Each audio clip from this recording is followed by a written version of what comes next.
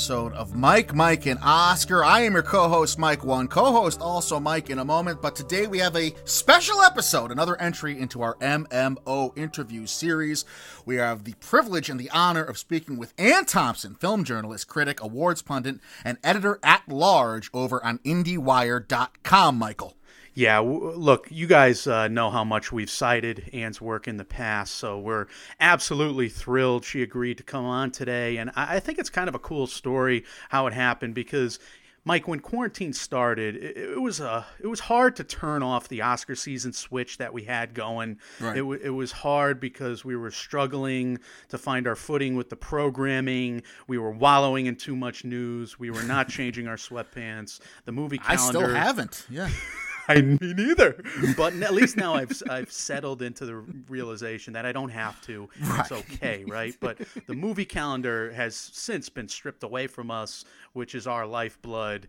The world was ending, and I think there was this fateful production meeting that you and I had a couple weeks ago where I forget who said it, but it was probably you, where you were just like, look, let's just do what we've always wanted to do. Let's just study what we want to study. Let's just have fun with these shows and with this programming slate. Things that we think would make us happy. Let's try to talk to some of the people we've always wanted to talk to. And that's where Anne Thompson comes in. We had never asked her before.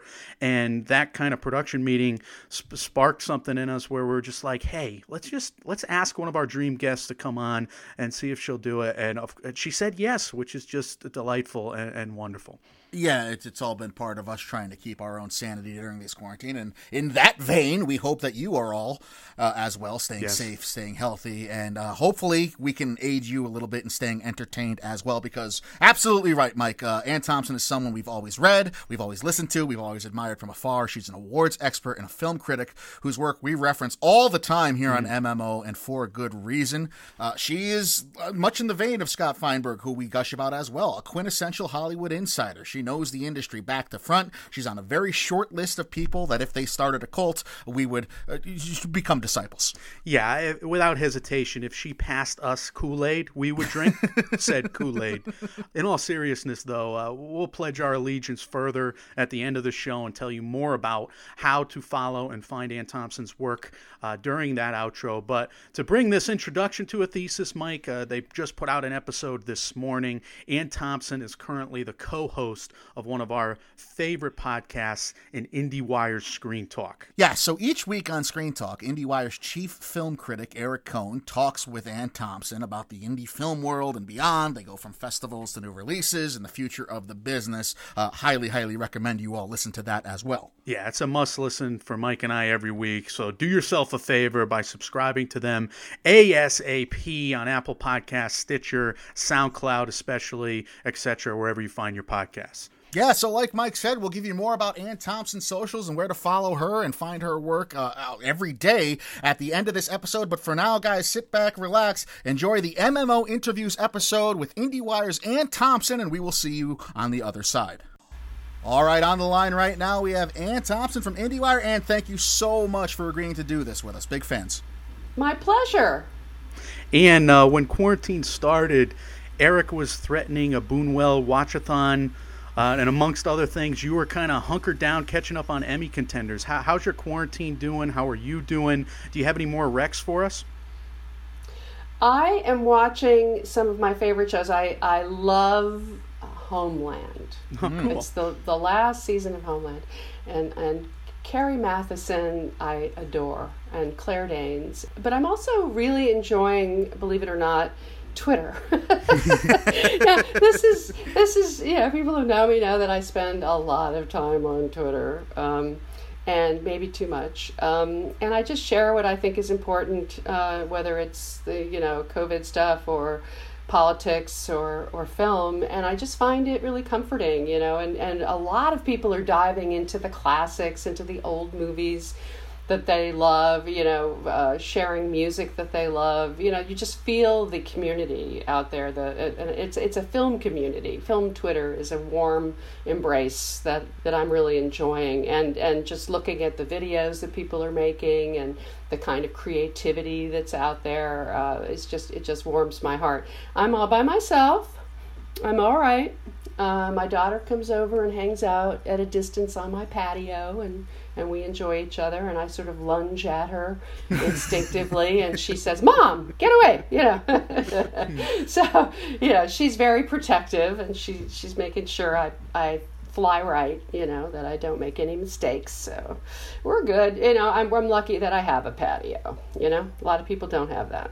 That's for sure. And it's also very refreshing to hear someone come on and talk glowingly about social media and the role it's playing right now. So it's good that you're getting the positive out of that. That's quite interesting to hear, because that's usually not the norm from people we've talked to usually, or at least recently. But we're going to get into your bio and your career in a second. But just to start things off here, on your most recent episode, I think it just debuted this morning, of Screen Talk, you asked this kind of existential question about the Oscars, and it's basically, does the Oscars exist, and if so, what's it for? Obviously, this is a weird time, not only in social media, not only in the film Twitter universe, but in just the world in general with COVID going on. What was the genesis of coming up with that question, and have you gained any clarity on it since discussing it with Eric on your show? We just did that yesterday, so it's pretty fresh. The thing about the Oscars is that I feel very strongly, and I guess everybody knows I'm an Oscar watcher. That's my job. I'm an awards pundit, whatever you want to call it, a predictor. I work on the charts. I figure out what's going to do well and what isn't going to do well, and I've been doing it for years. So I'm very invested in the Oscars, at the same time that I recognize that it's not a perfect show, and that there are lots of mistakes that have certainly been made by the Academy in recent years as they try to sort of bend themselves into a pretzel to make the people at ABC happy and get good ratings. And, they try everything. And usually it really comes down to the movies that are available. And there are amazing movies still to come this year. And most Oscar years, most of the real contenders come in the last quarter after the fall festivals. And what's the fate of the fall festivals? What's the fate of Cannes? There's a whole industry around this, movies that wouldn't really get good leverage if they didn't have some awards steam behind them, so it's really a big question. But I think what the Academy needs to figure out is what is their role, and why are they even existing? What do they need to do to rally everyone around a kind of save our film industry? Because in case you haven't figured this out, our film industry is in serious trouble and is going to have a tough time coming back. And movies are showing on streaming, and that whole process is accelerating and moving forward. But the question of 2-hour movies in movie theaters is a big question indeed. So that was a super scary question to lead with, but you gave some measured hope and certainly a bit of a pep talk for the industry. I love it. So and I think our audience can exhale now after the headlines of that question. But look, you help us program our show, every year, especially your coverage of the film festivals, hyping up all the contenders. So selfishly, we wanted to go back in time and kind of figure out how you've developed that eye for a great movie. Can you take us back to when you first fell in love with films, and what were some of the movies that did it? I grew up with a single father on the Upper West Side of Manhattan, my brother and I. And he used movies as a babysitter. Took us to the New Yorker, the Thalia. We spent time in the children's section of the Riverside and the Riviera trying to stay out of the way of the matrons with their flashlights. We grew up on the Marx Brothers and Humphrey Bogart, and we hated W.C. Fields because we were smart kids, and and by the time I got to high school, I was going to see I was a little snob, going to see Francois Truffaut movies and Godard and everything, and then when I went to college, lo and behold, I figured it out very quickly. I wanted to be running the Film Society and booking the films from the 16 millimeter catalogs, Films Inc., and stuff like that. Janice, I could tell you now, which movies were available from which distributors. And so that was my, sort of dawning awakening that what I really wanted to do is study film. And I went to NYU and studied film and reviewed movies at the radio station and ended up working at United Artists in the publicity department, and eventually Richard Corliss of Film Comment brought me to work there, and that became the journalism side of the equation. I went back and forth a little bit and did some unit publicity on Terms of Endearment and The Adventures of Buckaroo Banzai, among other things. Went to visit the set of George Romero's Night Riders with Ed Harris. Wow. It's the first time I met him. These are great memories, and I had a great time. I mean, it was an extraordinary time in New York, and we United Artists handled Woody Allen and Heaven's Gate and all these. There was a Carrie, a Network, Bound for Glory, Rocky. Incredible movies, and I am showing my age, but that's the truth. I don't know about that last part, but the part before that certainly is. It's inspiring, quite frankly, and it's really amazing. You've been around all these, big cinematic productions pretty much since you've been right out of college. We noticed in doing research, and you just said it here, you kind of started as a publicist, or at least were a publicist, before taking the foray totally into film journalism. I know as Oscar critics we're supposed to ask you about Terms of Endearment, but Mike and I, we have a soft spot in our heart for Halloween 3, Season of the Witch, which we noticed you were a publicist on.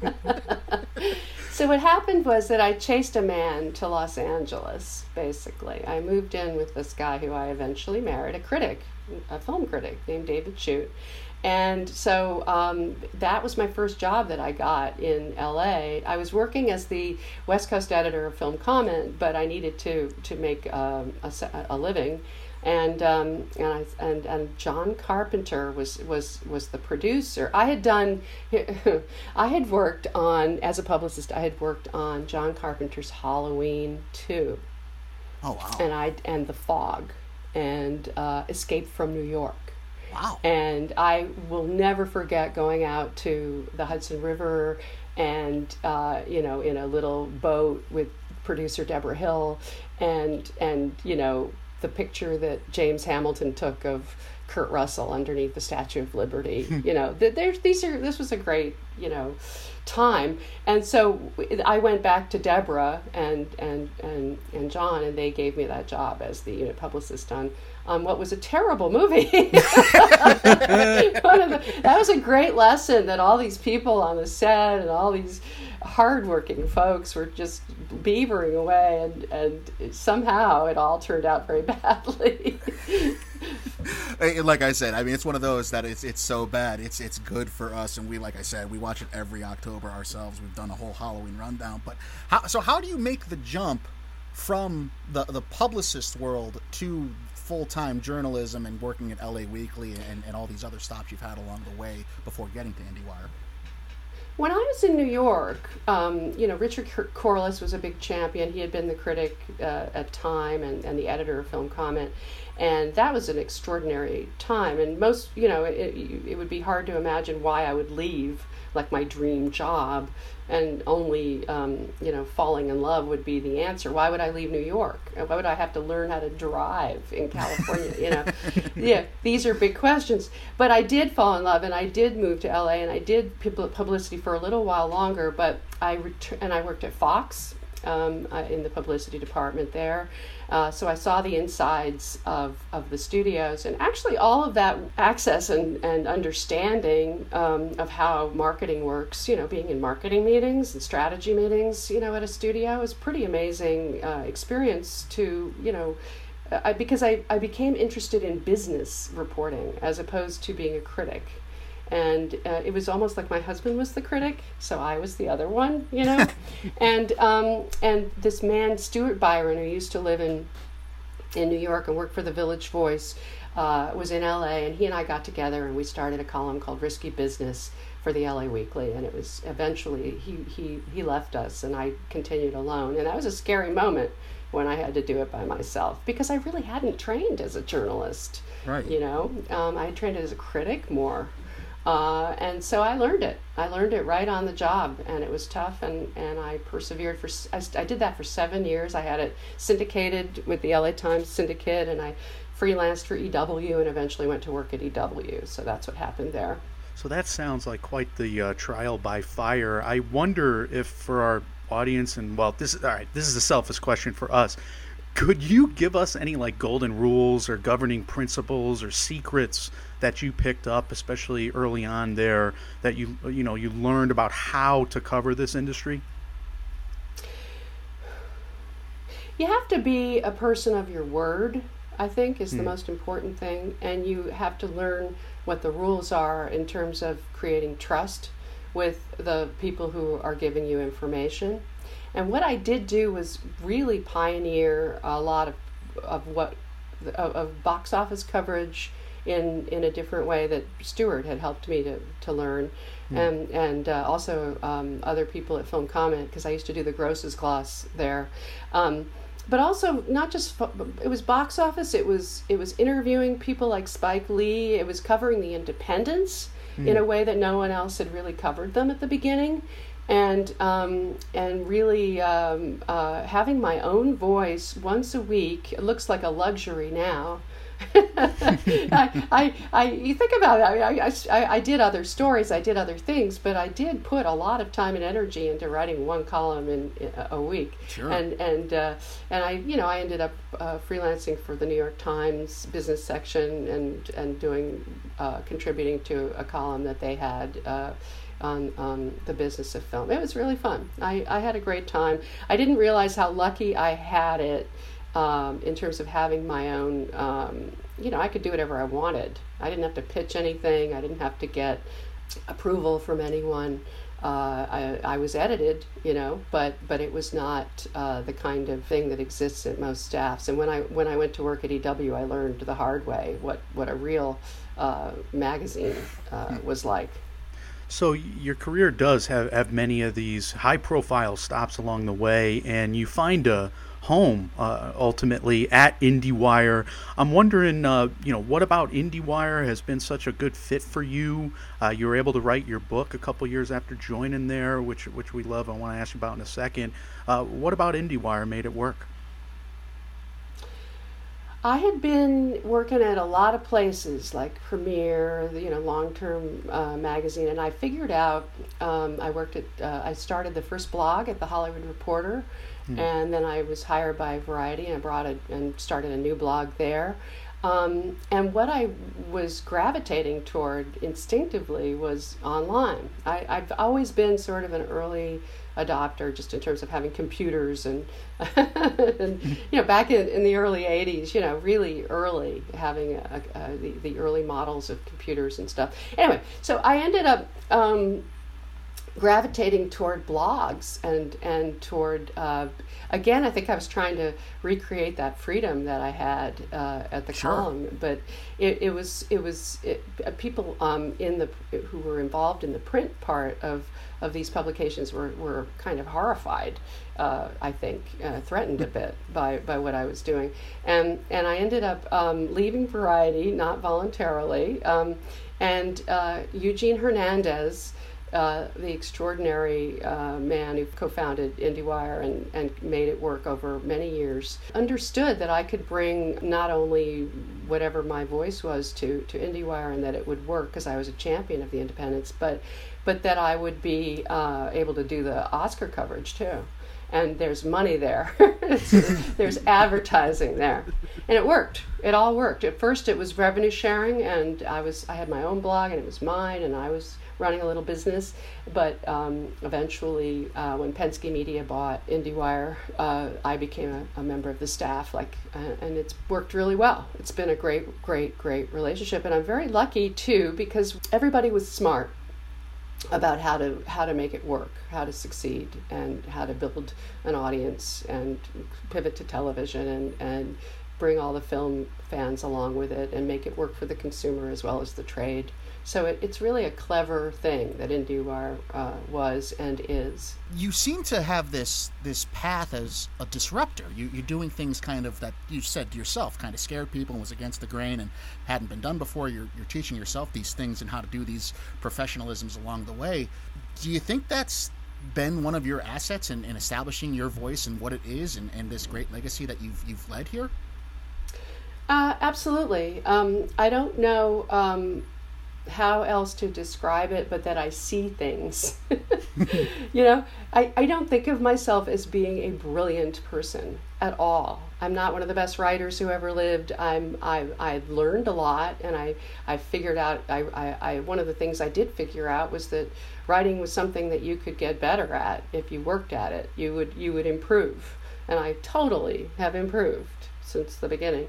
But I will say that I see things, I intuit things, I recognize things in a smart way, and that the online side of journalism is one of them. I think it's partly just out of experience. If you have a bad experience, it's like eating food that's bad for you. You know not to do it again. Premiere was a really traumatic experience to watch this extraordinarily vibrant publication be badly published.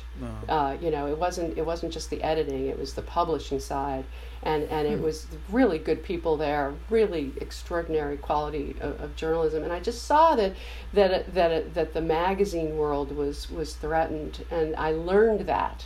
I saw what the problem was, and they refused to go online. Can you imagine if Premiere Magazine, all those archives were online somewhere? They don't exist. They don't exist. And if they had kept that going, and if they had done it right, it could have been a very vibrant thing. And in a weird way, I think IndieWire is supplying some of that. It's just that we have to do this fast churn kind of writing that isn't as long form. It's harder for us to really dig into that long form quality journalism that used to exist.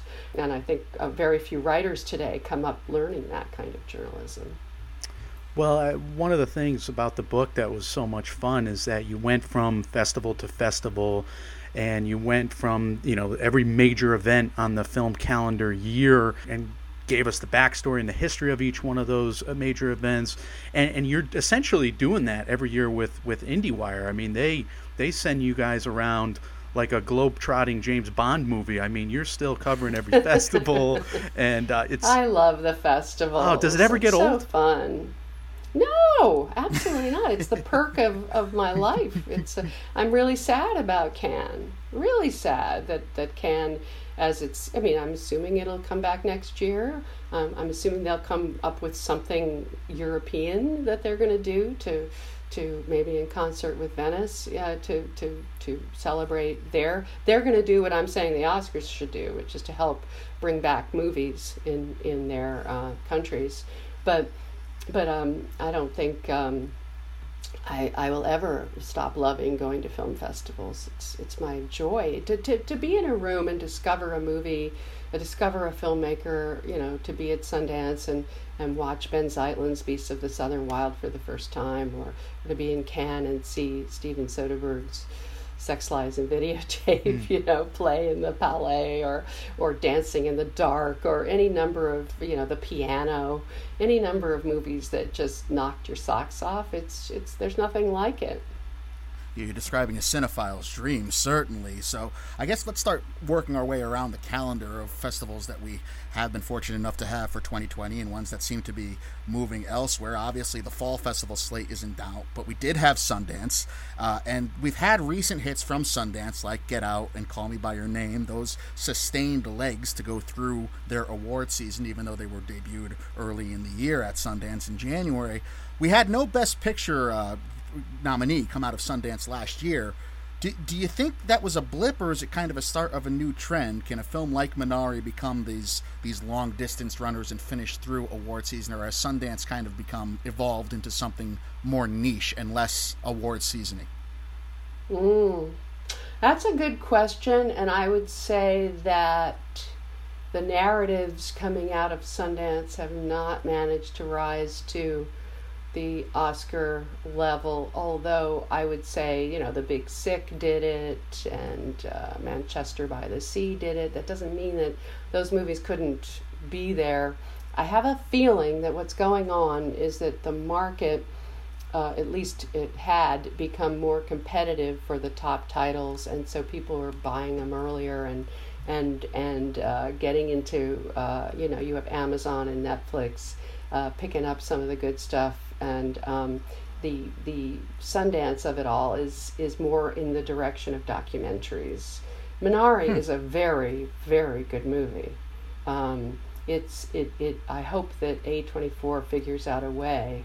It's just going to be, this is a perfect example of the kind of movie that is going to be really hurt this year, because it doesn't have a chance. What if they had been planning to take it to Cannes, right, to get some more buzz on it, like Fruitvale got, say, or, to take it to the fall festivals and really work it. Maybe they would have opened it in the summer and gotten a big farewell style release with some impact from being a winner at the box office. But it's a delicate flower, and it's so hard to imagine what's going to happen when all these movies. There will be some movies that move back to 21 for this reason, but the smaller movies are going to have a tough time competing because there's so much crowding going on, I think, when everybody comes back in the fall. It's like the ecosystem of this film festival circuit, of the film business, has kind of been severed and paused, and everything that you described in the book is totally different now. And I guess that segues into what South by Southwest is going to do, we think, partnering up with Amazon Prime, perhaps offering up some films, for public viewing. What do you make of that play? I appreciate that Janet Pearson and the South by team, wanted to do what they could for the movies that weren't able to debut and get attention and build buzz at South by. The question there that I've heard raised in a couple of places is, why didn't Amazon just buy the movies, acquire them and show them? How much would it have cost them to just give the movies a proper release? Because this way, it's like they've shown, but they've lost value as potential titles that would be picked up by someone else. That's a really fascinating point. Yeah. Yeah, so I totally appreciate the impulse, and Tribeca is doing something, their version of this, and there's all sorts of experiments really going on in terms of giving movies the equivalent of what a festival launch would be, and it's hard to watch because it's to me it's painful, because I think a lot of these movies have just pulled the short straw. They're not going to get what they should have gotten to get where they should have gone. So is the overexposure the main concern of these studios, from what you've heard? Because there's scarce reports and articles out there. I read one last night that there was fear on the filmmakers' parts about what Amazon Prime is trying to do, because they feel like it's just going to be a total loss of revenue, and it's because of the overexposure they think they're going to be subject to if they give it to Amazon Prime with unlimited repeat viewings. So I guess you're saying if Amazon just bit the bullet and made an investment, you're hearing there might be a more willingness to just let the titles go and have them be Amazon's now? I don't think that's true. I think that Amazon is making a gesture of support and showing these movies for a short period of time, but they're still for sale. They're still available for some other distributor to pick up.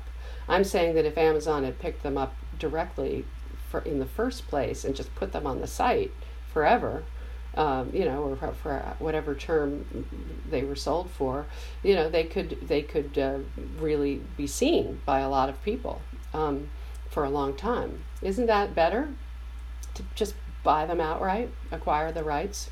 It certainly seems like a win-win. Absolutely. I don't know. That's just a thought. I'm not criticizing South by at all. I mean, I think it's great that they got a place to show the films, and hopefully they'll get they'll find homes. That would be the ideal. Yeah, Mike and I were wondering if they were just, most of these filmmakers were just going to pull out and it was going to be, bare bones, what we eventually got to see from South by. But moving on to Cannes, I guess, for a minute, you talked about Cannes in your book, about having the most robust film market, and coincidentally, their audiences also give the longest standing O's. So I'm wondering, how... they're supposed to unveil details on that virtual market soon. Tribeca's about to have it next week. How much will these virtual markets suffer from a lack of public screenings, do you think? Well, I think what's going on is that the sales agents are really wanting to see these movies in, play to an audience. It's a fascinating thing. Sometimes you don't, as I said on the podcast, sometimes you don't realize what you've got until it's gone, like Joni Mitchell or whatever. So you really don't realize that they use these festivals to, as you say, give those the joke we're making about those standing ovations in Cannes is that they're sort of meaningless because they're so long, but it's true, and they need to see how movies play, and the part of what's going on now is that nobody knows the value of anything because we don't know what the future is and we don't know what it holds. So what is a movie worth? Where is it going to sell? Where is it going to play? How is it going to play? I mean, even on the big studio level, isn't it possible that if we come out of this and there's only a few cinema chains left and there's fewer, there's shuttered theaters all over the world, and you can't open in as many theaters, we might go back to what it used to be like, where there were fewer theaters and you couldn't open a movie and make $1 billion around the world, And if you can't do that and you can't make all your money back, if you're Mulan or Tenet or Dune, and you can't make your money back on the budget that was originally conceived of, how they can't make those movies anymore. Seriously. Yeah. So that's the world we're going to look around and see a dramatically, just as the whole world is going to be different, so is the movie business. Well, I guess the easy follow-up question to that, which is impossible to answer, is so what's the fix? And I asked that half tongue-in-cheek and half seriously, because your last episode of Screen Talk was talking about how the Oscars should, and I happen to agree, and I think it's a great ideal to work towards, the Oscars should kind of pivot to being like this massive fundraising effort for the film industry. So more ideally, what would something like that even look like? I don't know why I see this so clearly that this is what they should do. And it should be because the Oscars are global, because they represent countries all around the world and people all over the world watch them. It's one of the few unifying moments. And to throw that away would be a huge shame. And to get hung up on making it sing at ABC, would be worrying about the ratings or something. Right. This could be a way to get the ratings if it were, marketed correctly. That's where I get worried about the Academy, because I just don't see them understanding, social media. This is the criticism that Michael Shamberg was making in Deadline yesterday. One of the producers who's angry at the Academy for not listening to him, but that's happened before. So he's but the point that he makes is good, that they're really not very savvy about social media, nor are they very ambitious about all the different things that they could do. And this is a time for them to be ambitious. And I guess what I worry about is that when they have their board meeting and the 53 governors get into their Zoom meeting or and try to discuss this, how the hell are they gonna, they have made so many mistakes in the past, how are they going to come up with the right thing now? And that's gonna be really interesting to see what they decide. I hope they see it this way. I hope they move in this direction. It seems like the obvious thing to do to me, but I'm not them. So I guess the follow up to that is, I get Netflix and Amazon Prime seem to be the biggest beneficiaries of this entire pandemic. I hate to put it that way, but it does seem to be true. They're gaining power and they're making a ton of money. Streaming services have been gaining clout at the awards in past years. Netflix made a big play last year, came up a little short. Maybe they didn't have the right movies, but they've done very well at the Emmys. What do you think the role of a streaming service like Netflix is going to be in this whole puzzle? I mean, could we have the Oscars broadcasted on Netflix, or will we just have, a Netflix-dominated Oscars at some point? You're right that what's happening is that all these trends that were already heading in a certain direction have been accelerated in a huge way. What I do know about Netflix and about Ted Sarandos, the content chief there, is that he really loves movies.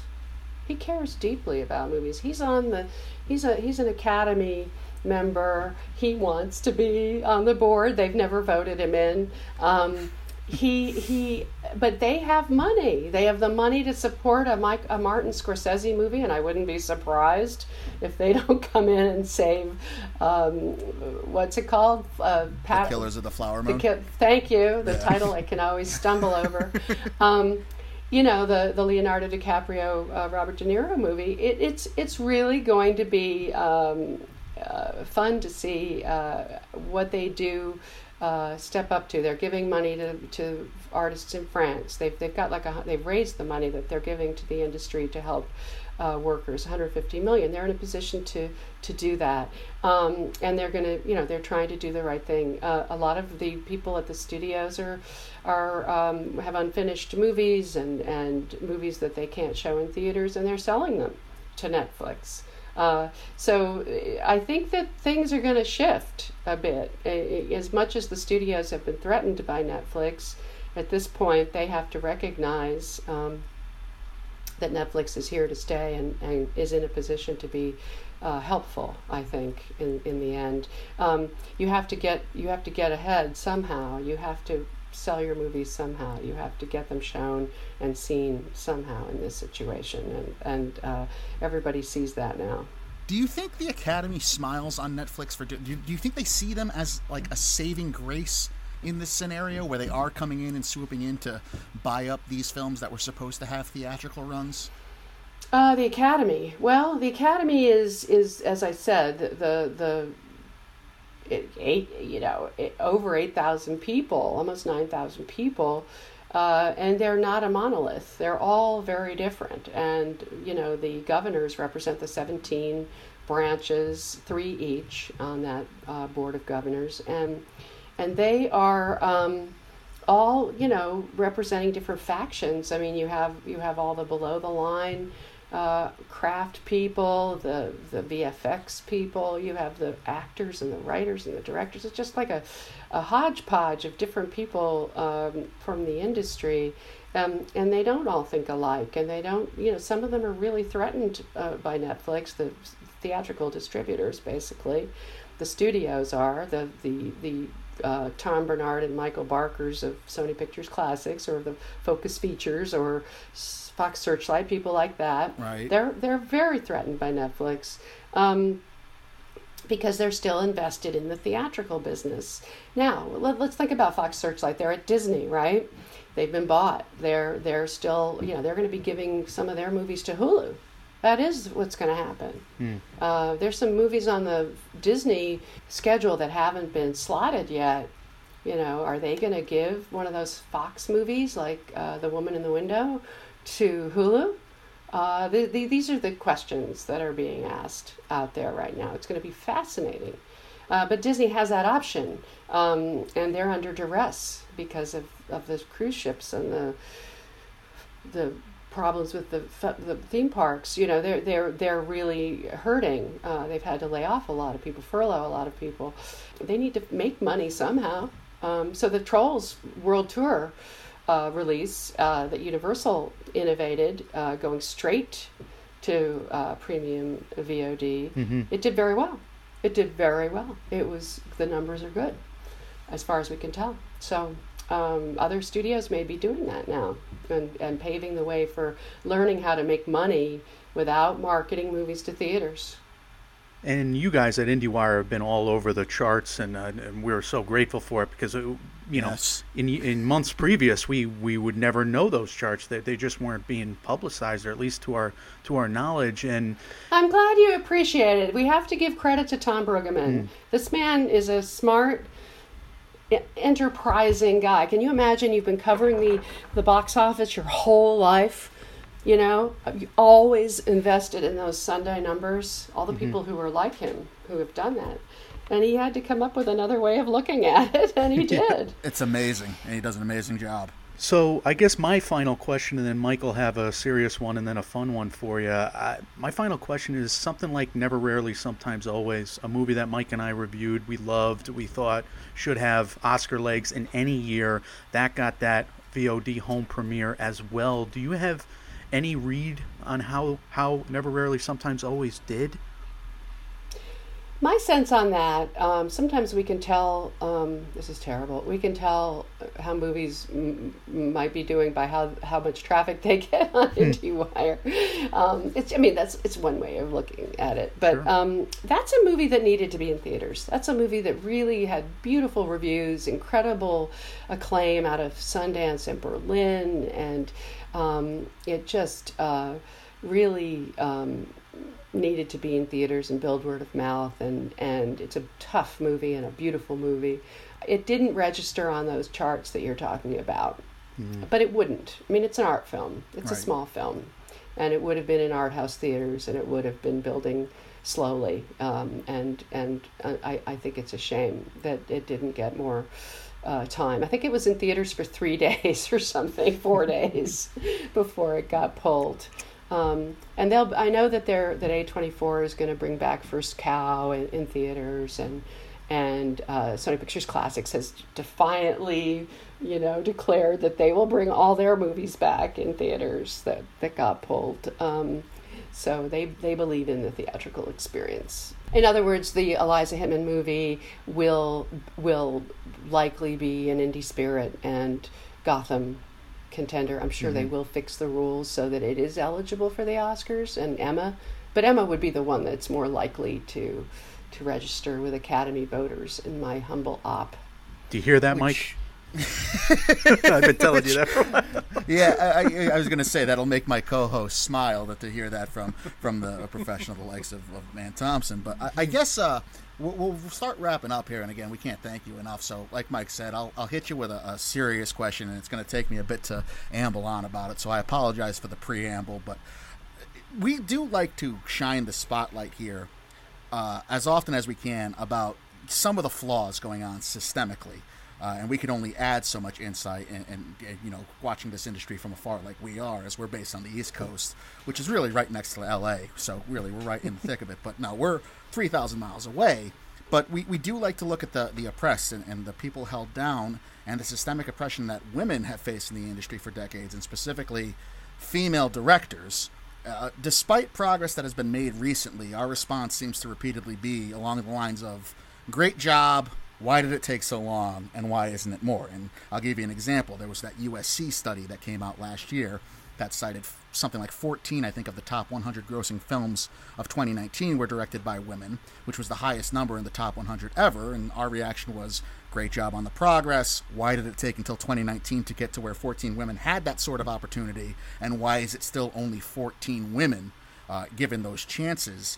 You being someone who has been a professional studying this industry for years, I'm wondering how, when you hear those notes, how do they resonate with you, who has been, decades at all sorts of parts and all sorts of professions within and around this industry? Do you find yourself more inspired by the positive, or do you find yourself more deterred by the fact that the industry is only where it is, despite the fact that it should be so much further along, like society in general, quite frankly? All right, so 2017 happened, and I've been watching the industry for years and years and years, and I have been dismayed all along by the lack of progress that women were making, because it wasn't changing that much. Right. Women behind the camera, and even the content, even how women were presented on screen. I remember when Zero Dark 30 happened, for example. There were so many people who were really upset by that movie and didn't like that movie. And it was a woman who was smart, who knew her job, whose identity wasn't based on how she was perceived by a romantic interest. Right. She didn't have one. She was like a guy doing her job, and it was a great movie. And I still think undervalued, partly for those reasons. And 2017 really was a remarkable thing to have the Me Too Time's Up thing just playing out in real time, and not just going away but continuing. People going to jail, people losing their jobs because of their terrible abusive behavior. But that also went with it the call to action across the industry, and there has been progress. The agencies look for talented women directors and writers. The scripts are making some progress in terms of the content and the way women are shown on film. And there are more Reed Moranos and Eliza Hittmans moving forward. There are a lot of great women who didn't get a chance to do what they could have done, but we're trying to address that now. I think television again is one bastion for women now. That the problem has always been that the studios were unwilling to trust women with big budgets, and they always had a default position that a big and despite the numbers were totally contrary to this widely held conventional wisdom that men drove the box office. It's really not true.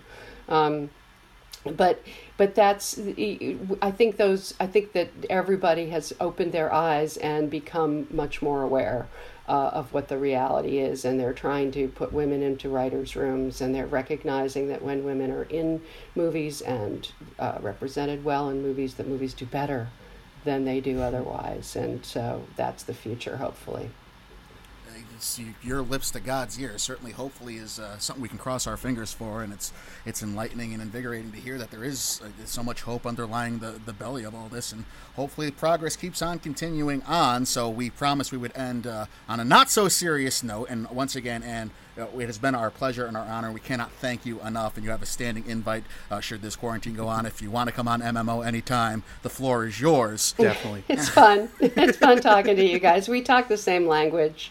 That's always a pleasure. You know what I mean. Right. We do appreciate you giving us your time. But all right, hypothetically speaking, let's say we do see the end of this COVID craziness and the world does return to whatever normalcy is, and we're all back in theaters at some point, and we're watching the highs and the lows. And Anne Thompson goes to the theater one day. She goes to check out a screening. What would be the hypothetical worst movie that could possibly be shown to IndieWire's Anne Thompson? So, first of all, I am not one of those people who goes to see everything. I go out of my way to avoid seeing bad movies. Good. And every once in a while I make a bad judgment, or I have a story assignment, or my curiosity gets the better of me and I see something really horrible, So let's say that my idea of hell would be an ear-splitting Michael Bay male yuck action comedy.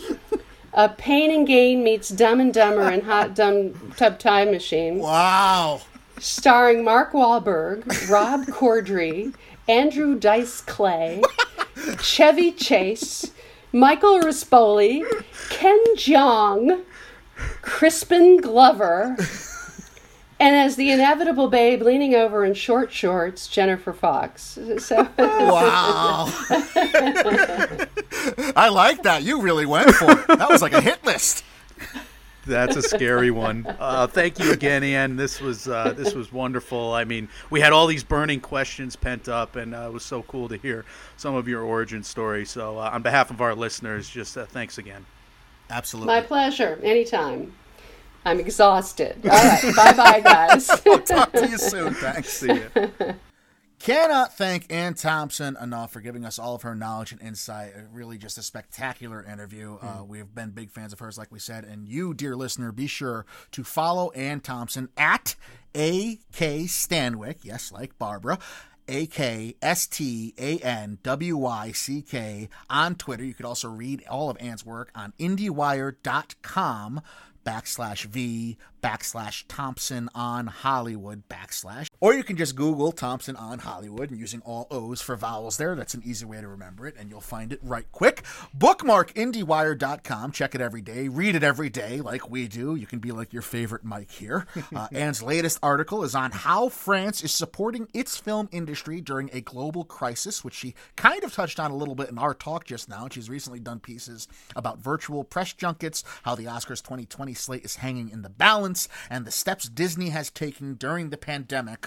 All of that has been done by her in just the past 2 weeks, and you kind of got a preview of all of it as well with our talk with her here today. And guys, go read her book, The $11 Billion Year from Sundance to the Oscars, an inside look at the changing Hollywood system. That's available on Kobo, Google Play Books, Barnes & Noble, Amazon, etc. Mike, she forecasts all of the stuff that's happening now, not the pandemic and whatnot, but maybe she does. I haven't gotten quite to the end of it yet. But Mike, she forecasts like the home VOD premieres. There's a section on that. There's a section on China's emerging markets. There's all kinds of stuff that she was all over, 6-7 years ago. I hope she'll write a sequel at some point, but go seek that out. And like Mike said, you got to be all over IndieWire. It should be one of your go-to film websites, and that podcast, IndieWire Screen Talk with Eric Cohn. It is in our regular listening rotation for a reason.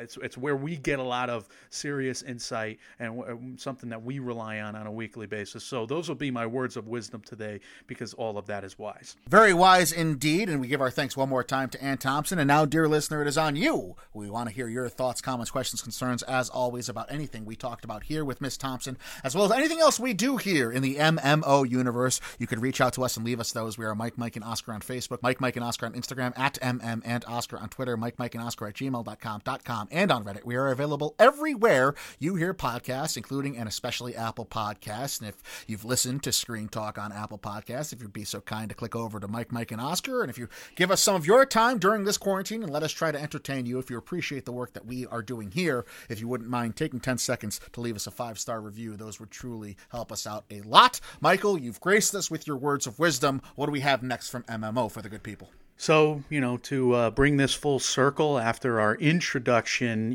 we have a fun retrospective coming up on Kevin Costner's Draft Day.